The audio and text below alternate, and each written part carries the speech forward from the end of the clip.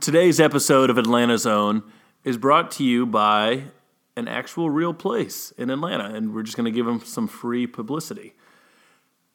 Do you like chicken wings that are baked, not fried? Do you like $4 pitchers of Miller High Life? Do you also like to wait for 4 hours for said chicken wings while you drink said pitchers of beer? Check out Jack's Pizza. It's Inman Park off North Island.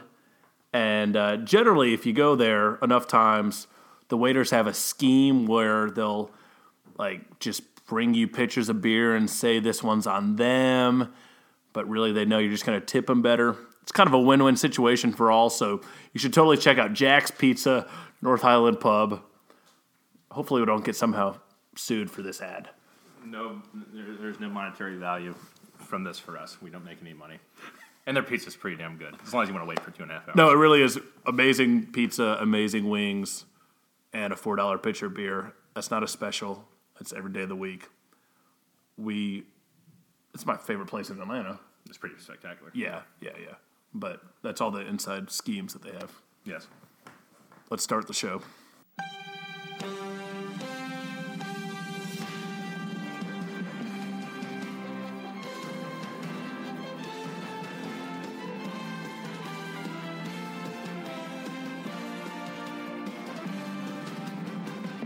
What's up, Atlanta sports fans? My name is Graham Waldrop, and alongside me, as always, is Adam Kalal, and we are Atlanta Zone, two Atlanta natives recapping the week that was in Atlanta professional sports with wacky-ass hijinks and analysis. Adam, how's it going, sir? Graham, it's going, man. No complaints over here. Thursday night, going on a bachelor party tomorrow. Very fair. Asheville, we're staying in a hostel, which will be very interesting. It'll be about 10 guys, 300 square feet. Yeah, it's the total group is 16 guys. 16 guys, 200 square feet. Which is a huge group, but there's team hostel and team hotel. Oh. I was obviously team hostel. Save some money. Yeah, I'm gonna be very sweaty. loud about how proud I am about being team hostel versus team more expensive hotel. You're going to be sweaty and naked with 10 other men.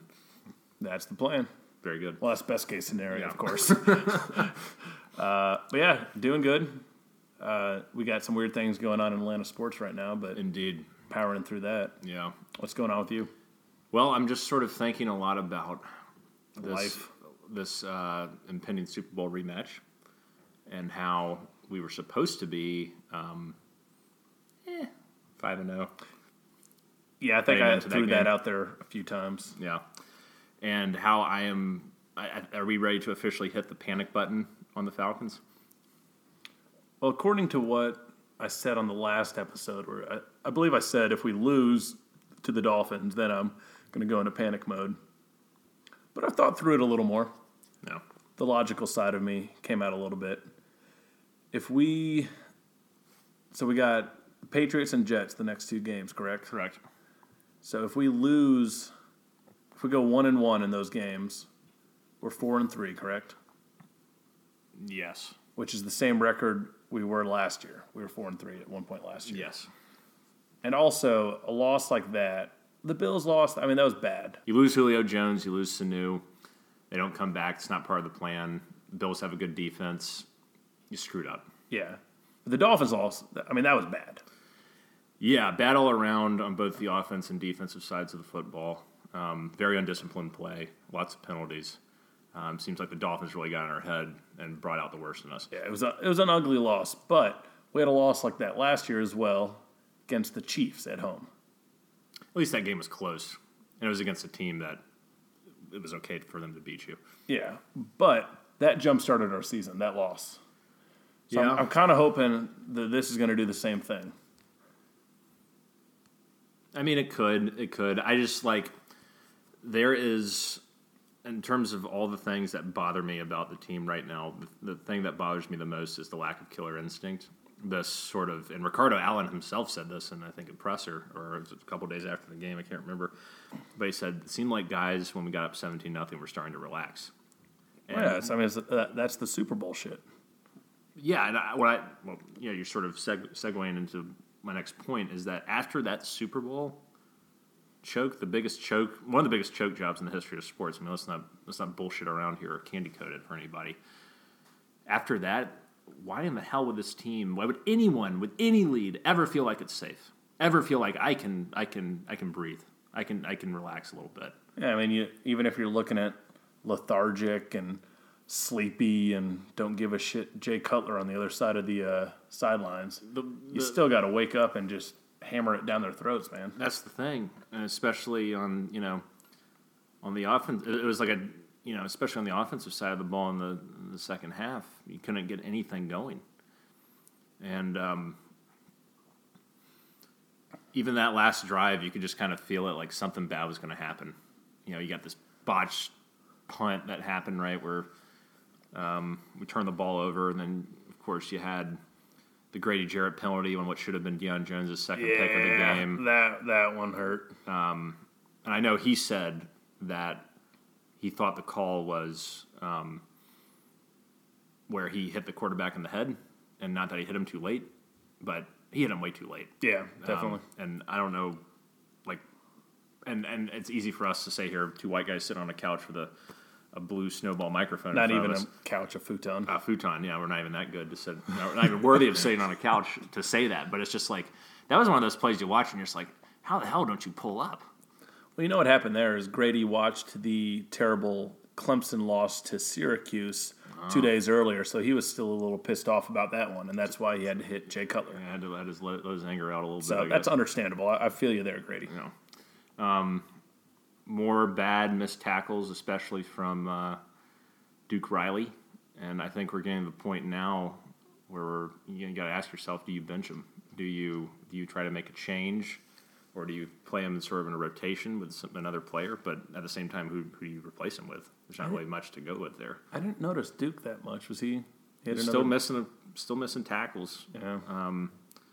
It's like he's able to get to the ball. Right, it's not an issue of him getting to the ball. It's just an issue of him executing the play once he gets there.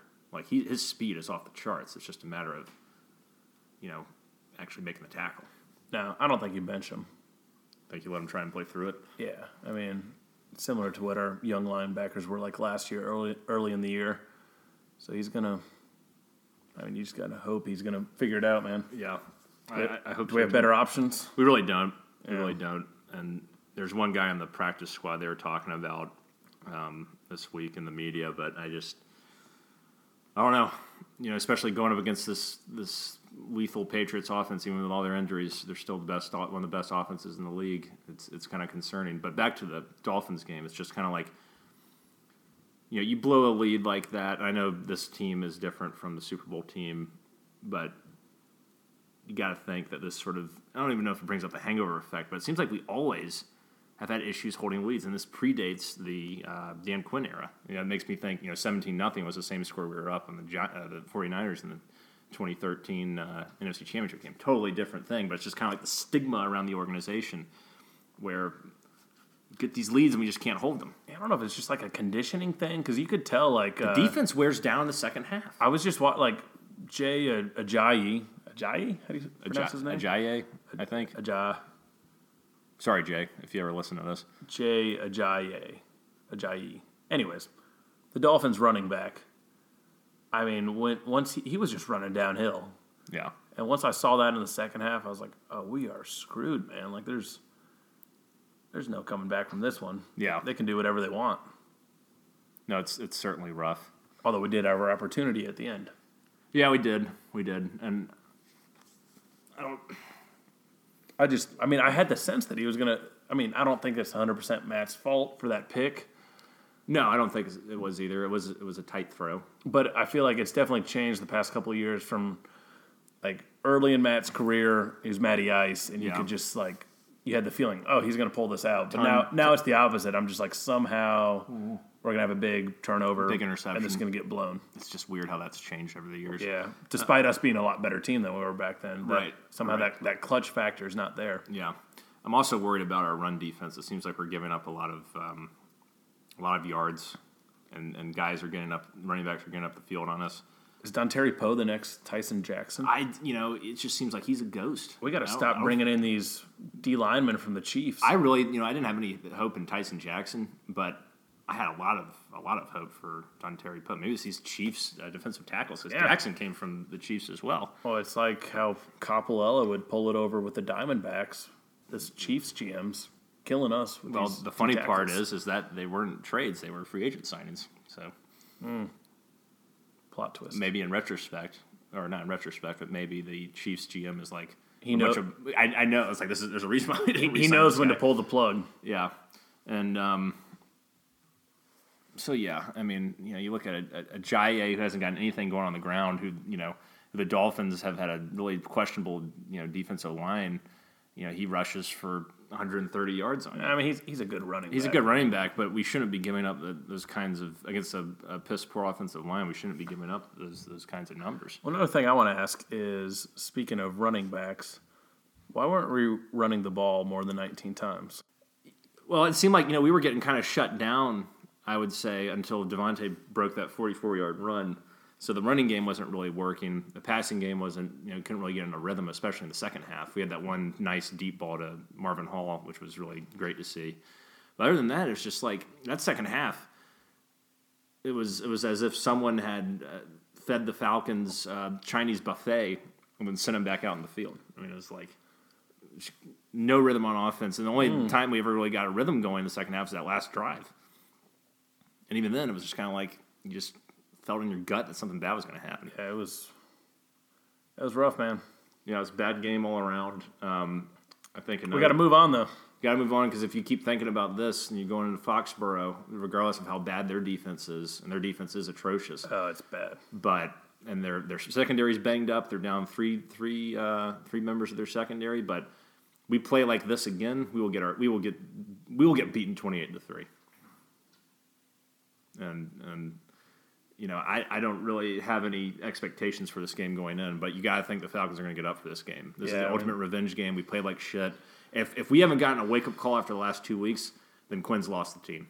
He's lost the team as far as I'm concerned. And for the love of God, can we get Julio Jones some more targets? You know who had more targets than Julio Jones on Sunday? Austin Hooper and Taylor Gabriel. That is bullshit. I mean, it's bullshit. You can't just look at that target number. Like, it's in general, Julio only has. I mean, what do you want? So, I mean, if he's forcing into Julio, you're gonna be screaming and saying you can't force it. You can take what the defense gives you. No, but Adam, you got to think about it. There are other receivers in this league who are just like we put Julio in the top 3 receivers in the league. Yep. You got Julio, and this is in any order: Julio, Antonio Brown, Odell Beckham Jr. I was going to say AJ. AJ Green is also in that list. He's a top 5 guy. They have tons more targets than Julio does. And they have to deal with the same kind of coverage week in and week out, and we just can't seem to get him enough targets in general. And I don't want to hear that they're playing him tough. It's like, even once again predating the Quinn era, he never seems to finish with enough targets as a number 1 wide receiver with that kind of talent. And you know how many red zone targets he has this year? I want you to take a guess. 2. 1. He has 1 fucking red zone target. Yeah. So why can't we get him the ball when Antonio Brown's getting 100 yards every game, when Odell Beckham's getting 130 yards a game and 2 touchdowns? What do you think the deal is? I really don't know. I don't know if it's this game. Is it a game plan thing? Is it a Matt Ryan thing? Is it a Julio's not getting as open thing? I'm not really sure. But when I see that Hooper and Gabriel getting more targets than Julio Jones, that is very concerning, regardless of the fact that the Dolphins have a solid secondary. I don't get it. You got to figure out a way to get the guy the ball. You have to. More than you're getting him right now. You're right. Antonio Brown, 10 targets. Yeah, look at that. AJ Green, 13 targets. Yeah. And they're facing tough defenses. But everybody's got to... Well, that's the other kicker for this year so far, is we've faced 4 top 10 defenses. Yeah, and that certainly that plays hard. A factor. And I know if this happens against New England's terrible defense, then I can buy onto that. But I'm not gonna completely. I am very concerned that we're not. This is one of the best receivers in the National Football League, a future Hall of Famer if he keeps playing like this, and we cannot get him.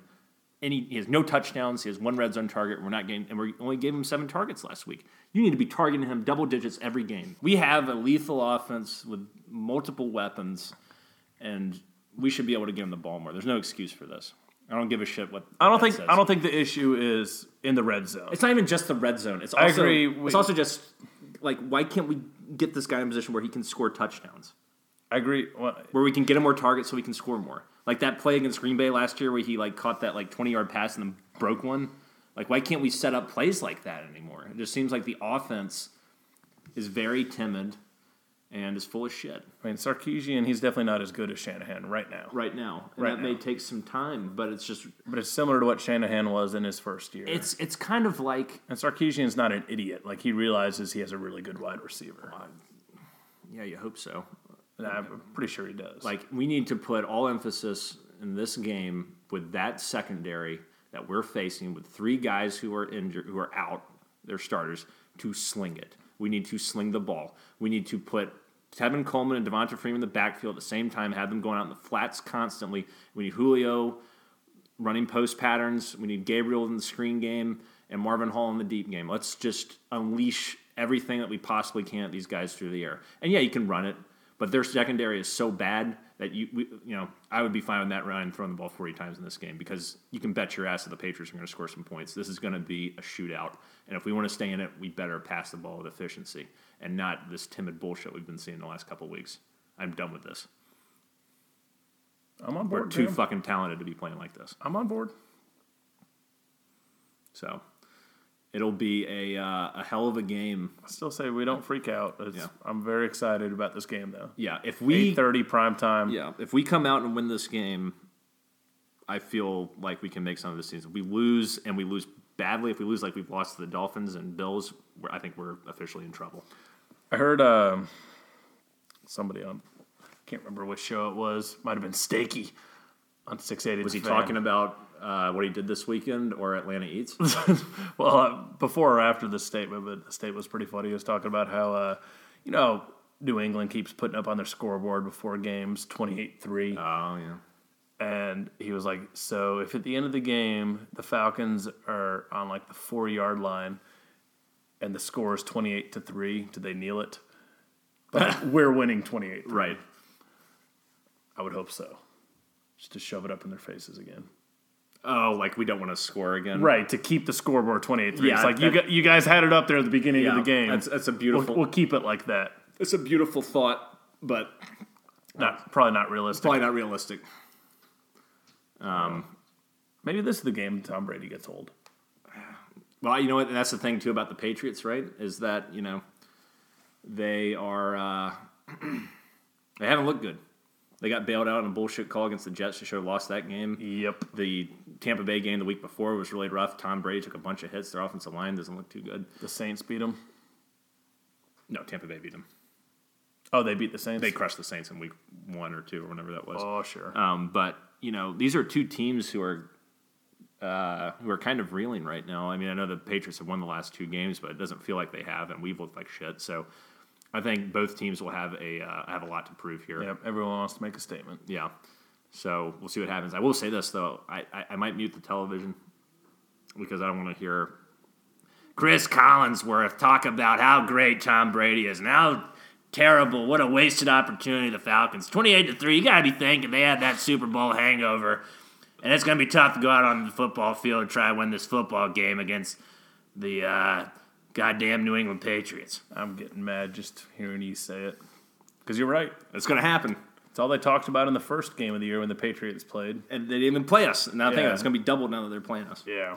It's going to be rough. So I would recommend muting the game or listening to Wes Durham and Dave Archer on the radio.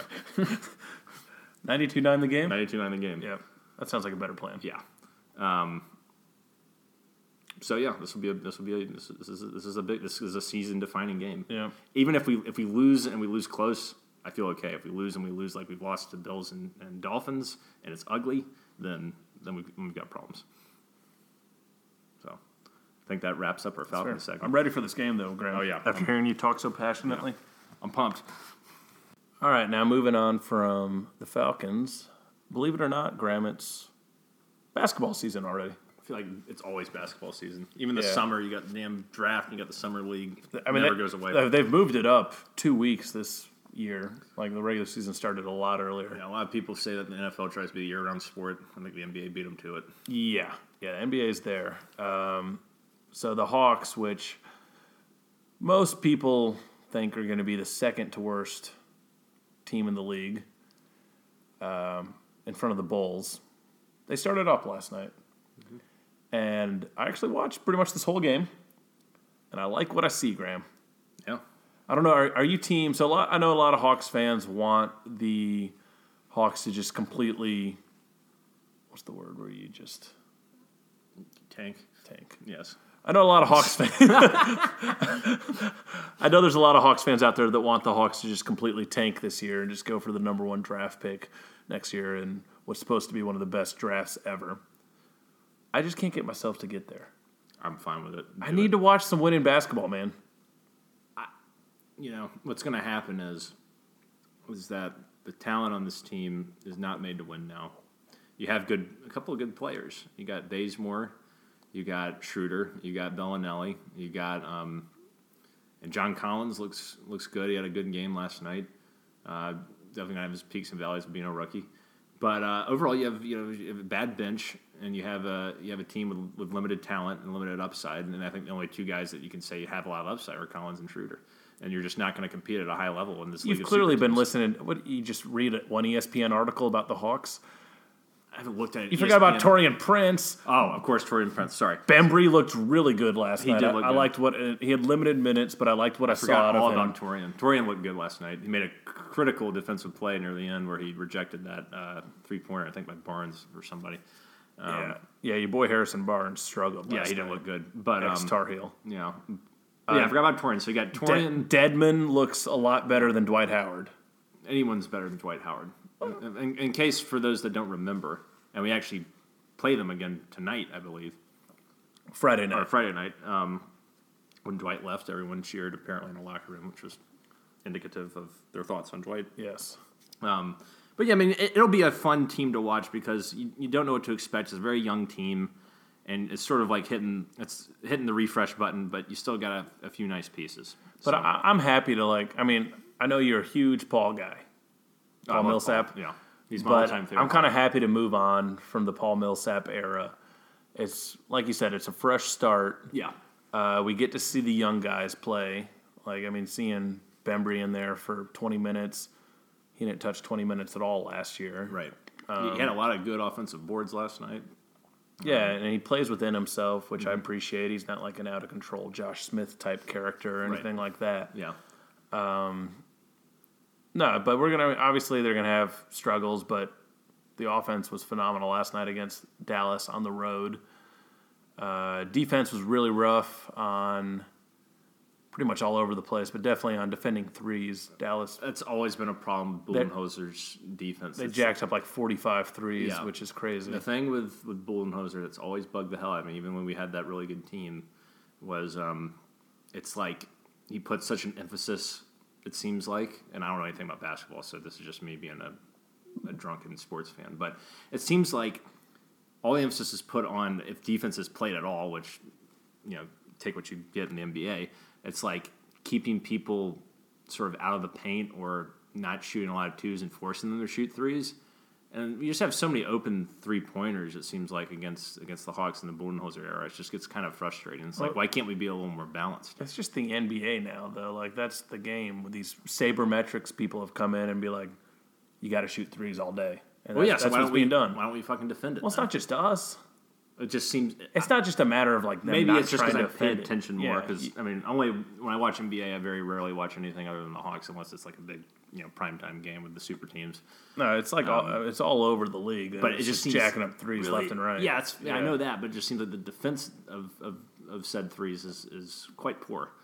Yeah, and it's rough to watch. But so who are the guys you're looking out for this year to kind of lead the charge in terms of not only leadership, but just in terms of our top guys that you think, let me rephrase this question because I'm just rambling. So, Adam, who do you think are the top guys on the team to watch out for this year in terms of, positive things that could happen to this basketball team? So I got my core four. Yeah. Is Schroeder, who we know, we know he's got the offense there. His defense has always been a question mark and continues to be a question mark, so that's going to be an issue. Yeah.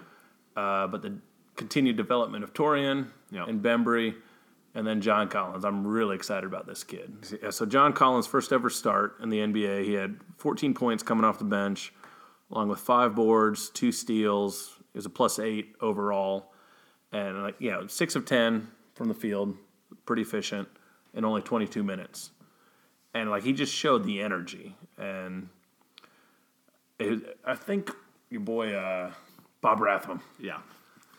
Oh, Bob Rathman. Hey, Neek. How's it going? I hope you had a great summer. You ready for another fantastic season of Atlanta Hawks basketball? Well, again, Bob, we're going to come out here and watch the Hawks every night and do some in-depth analysis. And I'm going to say again to lead off every sentence. So Bob Rathman pointed out that Collins was the first rookie, well, the only rookie to ever score over 12 points since 1990 in his debut. As an Atlanta Hawk? As an Atlanta Hawk. Let's keep that in mind and remember how poor of a stat that really is. But anyways, point is we got some young players that are going to be out there, a little more fun to watch than the terrible basketball we saw last year. Well, it seemed like I missed part of the game, the late night of driving back from Mobile, Alabama. Don't ask me why. As one does. As one does every once in a while. And so how'd the ball movement look in the first half? It's good, man. Yeah. It was moving around. The only time the ball really stopped was when Schroeder was on the court. Yeah. Which is interesting. And, the bench as a whole was a lot better than the starters. Interesting. Yeah. Interesting. Yeah. And I think that goes back to, once again, Dennis, this is something to watch out for this year. He takes a lot of shots. He took a lot of shots last year. He attempted 26 field goals last night. Wound up with 28 points. But you look at his, and he had 7 assists, so it seems like he had a decently balanced game. But it seems like he's always in a shoot first mentality, and I think especially losing Millsap, that's a little more acceptable this year. Yeah, it's to be expected from Dennis this year. But I mean, they went on a huge 10-0 run at the end of the first half, and that's when all the starters were off. And it was Collins, Muscala, Bembry, Luke Babbitt was out there for 9 minutes. And he did a good job. And this guy, Josh Maggette, have you heard about him? Mm-mm. So he was a pretty good story. He's like a 27-year-old rookie. He's been in the D-League for 7 or 8 years. Yeah. And he got in for 4 minutes and did a good job. He made his 1-3. He was moving the ball around. Mm-hmm. And I don't think we're going to see him often, but it's just something to be said for that all happened with Schroeder on the bench. Yeah, and I think that's great, too. I mean, you look at the bench numbers, 57 points from the bench last night, which is outstanding. 20 from Bellinelli. Yeah, Bellinelli was on fire, so, I mean... He had some absurd shots, though. Yeah. He was hot, so it was a heat check for sure. That's a heat check for Marco. But, some of these threes he were jacking up. It was me if I was just, trying to throw one up over some guy who was 6'10". One of those last shots of the game in the fourth quarter, he did that. That was the one. Yeah, that was the one. But he's going to be an instant offense guy, so he's definitely a good guy to have in the squad. So who concerns you on the Hawks this year heading into the season? Who concerns me, Ersan. He had a rough game.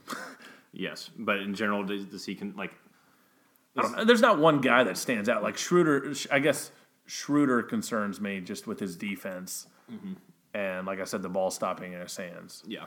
As far as a guy who's going to be in our core. Right. Schroeder's got to step it up. He's gonna have a great stat line, 28 points, 7 assists every time.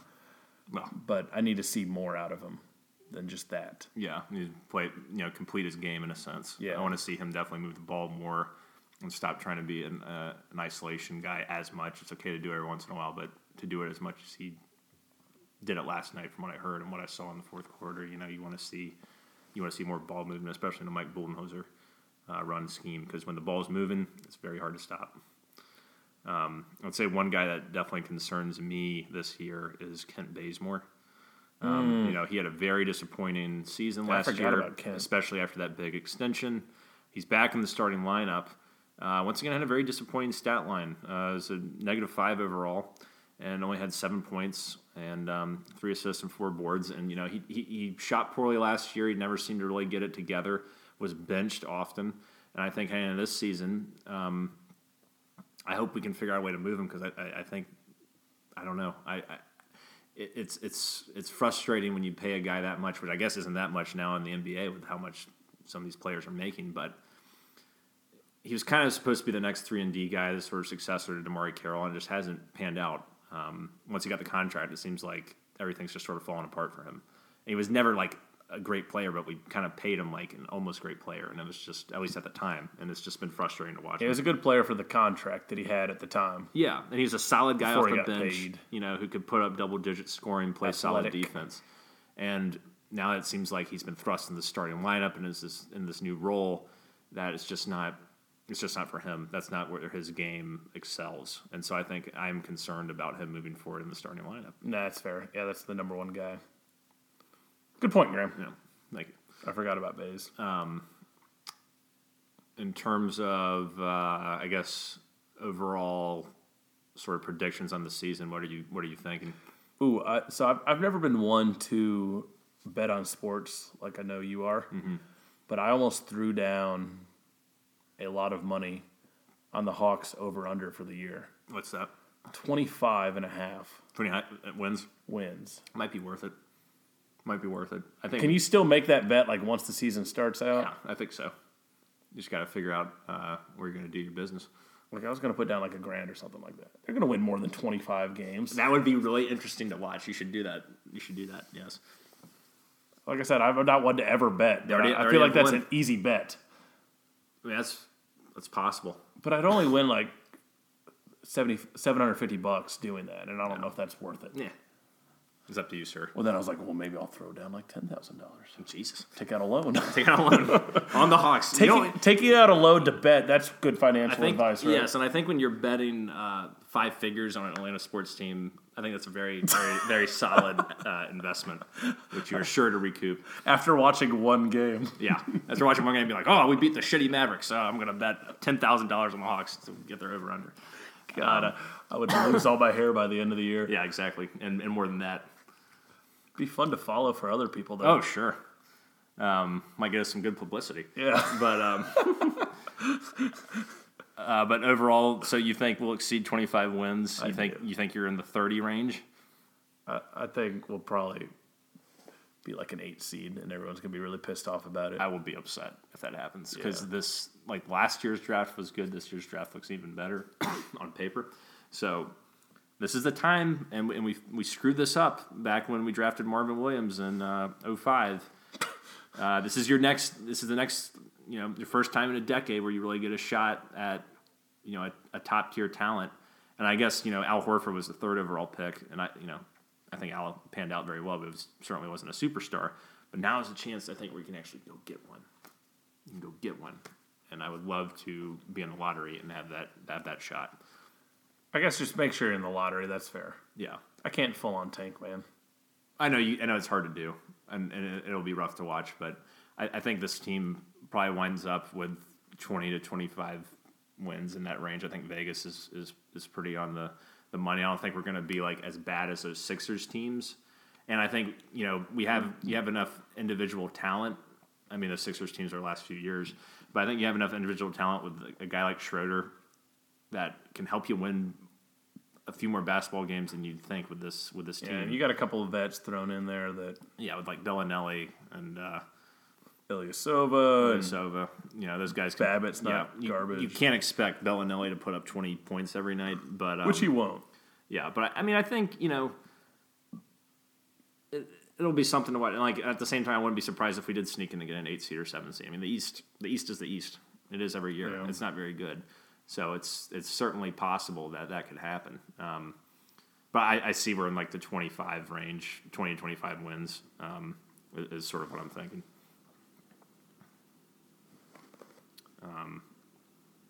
And I think Schroeder puts up, I think he's going to average 20 points this year because he's going to be, him shooting 25 times a game. I think it's going to keep happening. So I think that's my other prediction is he's going to average 20 points per game. Is he going to be an all-star? I don't think he's going to be an all-star. And I think Taurean Prince will get in double digits, and we're going to start seeing signs of him sign up for a big third year in the NBA, where he's gonna sort of hopefully become our mini Kawhi Leonard. That's my hope. You got any other individual player predictions? No.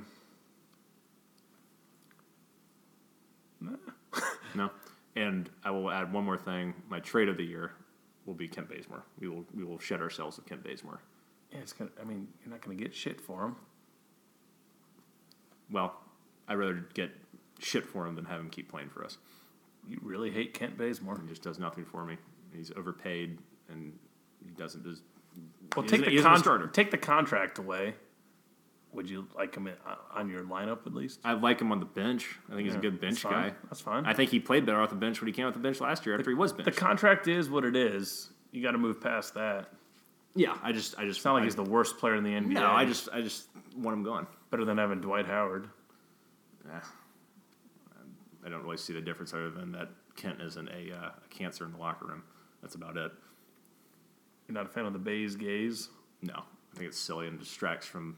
Oh, he has the Bays gaze, so we'll forgive him when he puts up 4 points and 2 rebounds in 35 minutes. Graham, I don't think you've said one positive thing on this whole show. That's bullshit.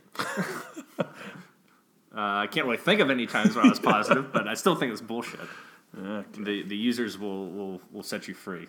They'll know the truth after this episode's out. Speaking of negativity, we're going to move on to the Braves now. Oh, yeah. So last week, for those in case you missed it, our good friend Hugo from Tucker, loyal user, said, hey, don't let this GM bullshit with Coppolella distract you from going back to look at your predictions, which were terrible, pretty much. I'm paraphrasing Hugo, but you know. And so we were like, oh, okay. And so we actually did listen to our Brave season preview, and we'll have some fun things to talk about there. Yeah, I'm only going to pull out. Our predictions really weren't that terrible.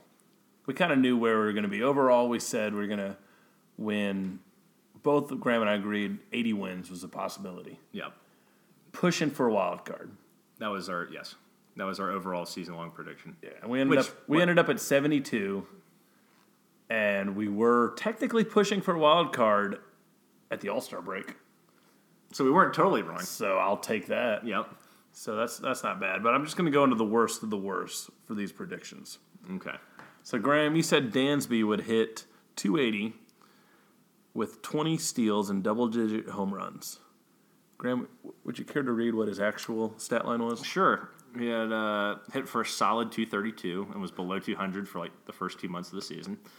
6 homers, 51 runs batted in, and a 312 on base percentage. And having a 312 on base percentage is like hitting 200. So did you predict not hitting 200, but hitting pretty much what he's hitting? Did you predict that he would be sent down to AAA?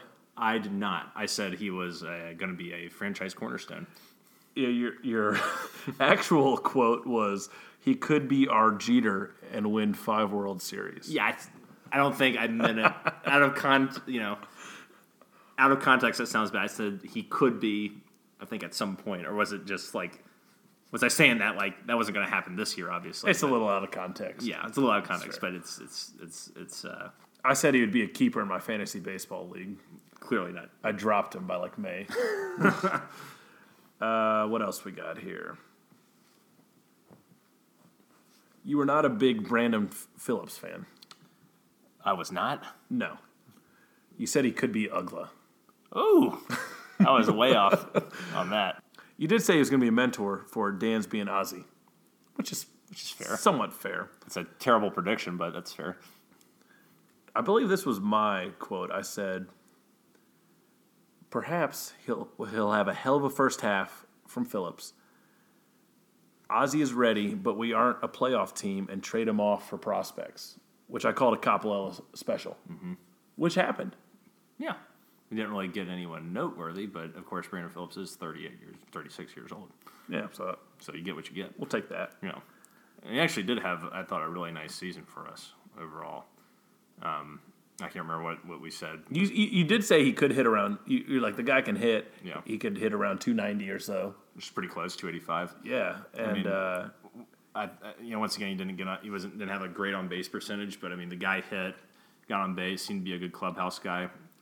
You're actually right on that. You said he was going to have a bad on-base percentage. Yeah, he just doesn't walk anymore. Yeah. The man does not walk anymore. So His defense is good, though. yeah, I know he's solid defense, and he moved to third base when he needed to, and did what he had to, even though I'm sure he didn't want to play third base. And I hated seeing him go just because it was a pleasure watching him play the game.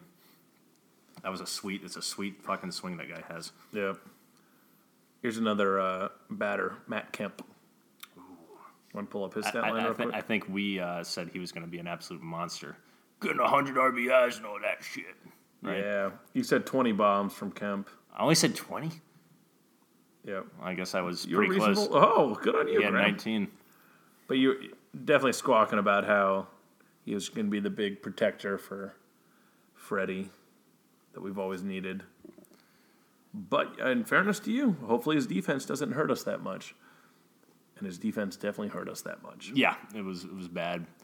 And you really see how he tapered off over the course of the season. Started out red hot, hit 320 in April, 357 in May. Was hitting bombs. He had 10 home runs the first 2 months of the season. And then after that, it was just really sad. Only had 9 home runs over June, July, August, and September. And his average just plummeted. He hit 270, I think, on the year, but each month after May, it just got worse, except for August. But, I mean, God, what a forgettable season. He couldn't stay healthy. It seemed like he gained all his weight back. That was rough. That's my goal for the offseason for the Braves is to move him. Oh, I thought you meant to lose some weight. I don't care about that. Maybe I would prefer the Braves trade Matt Kemp for Kent Bazemore. Oh, yeah. I think like a pinch runner at least. At least he'd be a He little could probably faster. play some outfield. Yeah, he'd probably cover more ground than that. Yeah, he's an athlete. Yeah. So that's maybe that we can work that one out. Another one that you were correct in, you hated Adonis Garcia. Yes, Adonis. Yeah. He did nothing. Me, on the other hand, I'm an idiot and can't see past his batting average and power potential. He didn't even really have that good of a batting average. Well, he hit like 280 the year before. Yeah, I knew that was going to be regression station right there. He was another guy that couldn't really stay healthy, under 300 on base percentage, just had nothing going for him. Nothing at all. Yeah, you're on top of that one. You said he's a stopgap to Rio Ruiz or whoever. Yep. So good on you, Graham. The one you were way off on, Tyler Flowers. That man had a good season. You thought you kept hating on his age despite him being 31 years old. That's not that old. I know, but for a catcher, that's where you start to decline as an offensive player a little bit. Getting the 30, it's a lot of, you put a lot of innings on those legs. So you're sticking to that one, huh? Yeah. Even though he's been like a backup catcher his entire career. True. And you really hated The thing my boy Kurt Suzuki. Well, I'll say this about well. Flowers. The thing that blew me away was his on-base percentage, man. Almost 100 points higher than his batting average, which is fantastic. And almost at a 380 on-base percentage. I mean, that is really good. So he had a very nice season with some timely hits. I had something else on the Yeah, Kurt Suzuki, and that catching tandem was pretty solid. I don't really have many complaints there. Kurt Suzuki was like Mr. Clutch there in the summer. Yeah, so I'd made some off-the-wall comment saying that Suzuki switching to the NL would help him, very similar to how it helps pitchers, which was a stretch, and you said that was nonsense.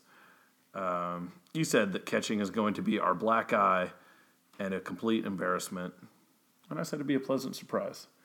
And sure enough, I think we had like the third most home runs from For catching our position. catching position in the entire league. I called that a pleasant surprise. Oh yeah, definitely. Catching was fun to watch this year. Yeah. Then we really flubbed it on the pitching. And you did most of the research there. I just want to point that out. I said Jim Johnson's a proven commodity. Ian Kroll, a bright spot. Shit. Eric O'Flaherty. I think you pulled this stat. 55 innings pitched. No, that was me. 55 innings pitched at a sub 3.2 ERA. That didn't happen. No. Correct? Yeah. No. You also made fun of the Padres for Jhoulys Chacin being their starting pitcher. Yes. and he was like an all-star. Yeah, he pitched pretty well. We would have definitely taken sure. him back. The one thing you did get correct, pat your back for this one. Yeah. Nationals win the East and lose in the playoffs. Yes. That might have been the most satisfying thing I ever watched was that last game against the Cubs where they had the lead and brought in Scherzer, and then he blew it, and it was just back and forth. It was a disgusting, ugly game, and then Bryce Harper strikes out to win the game. I've said it again, Bryce. I've said it to you a million times at the games. I'll say it again. Where's your ring, you little punk? Because that is what he said once they signed Scherzer. They have not won a single playoff series. Have not. Before or after. Yeah, they got to really figure it out now. The window is closing on them. Yeah, no, it's closed. Guys are leaving now. Yeah. I love that shit. Yeah. And so it was fun looking over those predictions again, especially on the pitching side. You know, Jim Johnson, just a fucking free fall. I was way off. Yeah. Yeah. So, yeah, we got to get rid of Jansen as well. Yeah, and Kroll was the worst pitcher on the team. He made Jim Johnson look like Cy Young to me. Yeah. Every time he came into the game, it was just either a home run or 2 runs were given up. It was disgusting. Trash. And to be honest, I couldn't even get myself to listen to the starters because we all know how that went.